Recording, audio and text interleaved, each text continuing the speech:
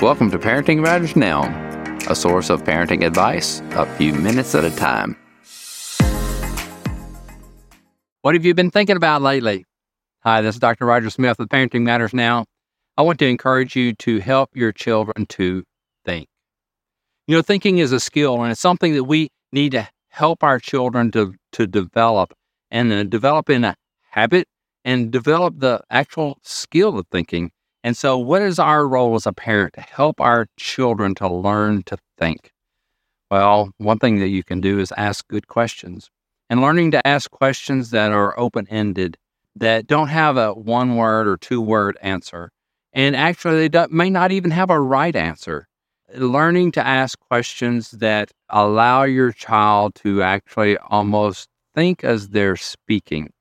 Some children won't think while they're speaking and develop their thoughts, but there is a saying that said, thoughts disentangle themselves as they pass over lips and through pencil tips.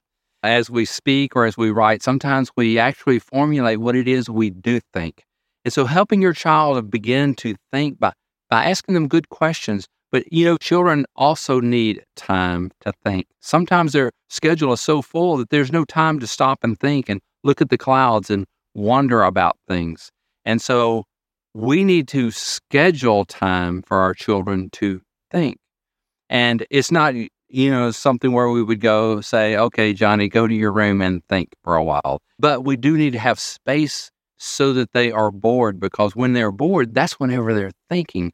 And that's whenever they become creative, is whenever there's a sense of boredom and the brain comes alive and starts thinking. So we ask questions, give them time, and we foster creativity. And actually, you can kill creativity by being critical.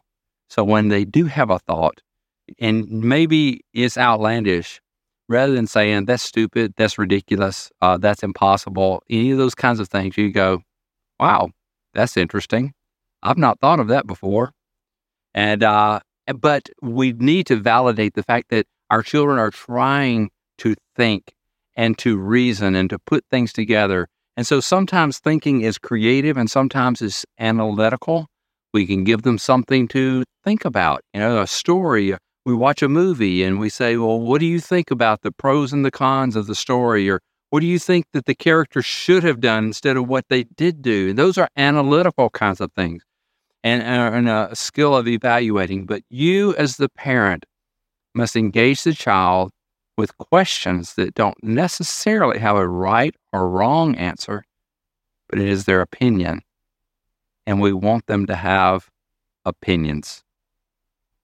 Opinions are formed when they think. So there you have it.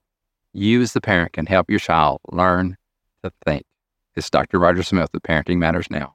If you find the advice here helpful, I encourage you to get my book, Parenting with Influence, by visiting rogersmithmd.com. Subscribe to Parenting Matters Now for more advice, or go to rogersmithmd.com to search for more topics. See you next time.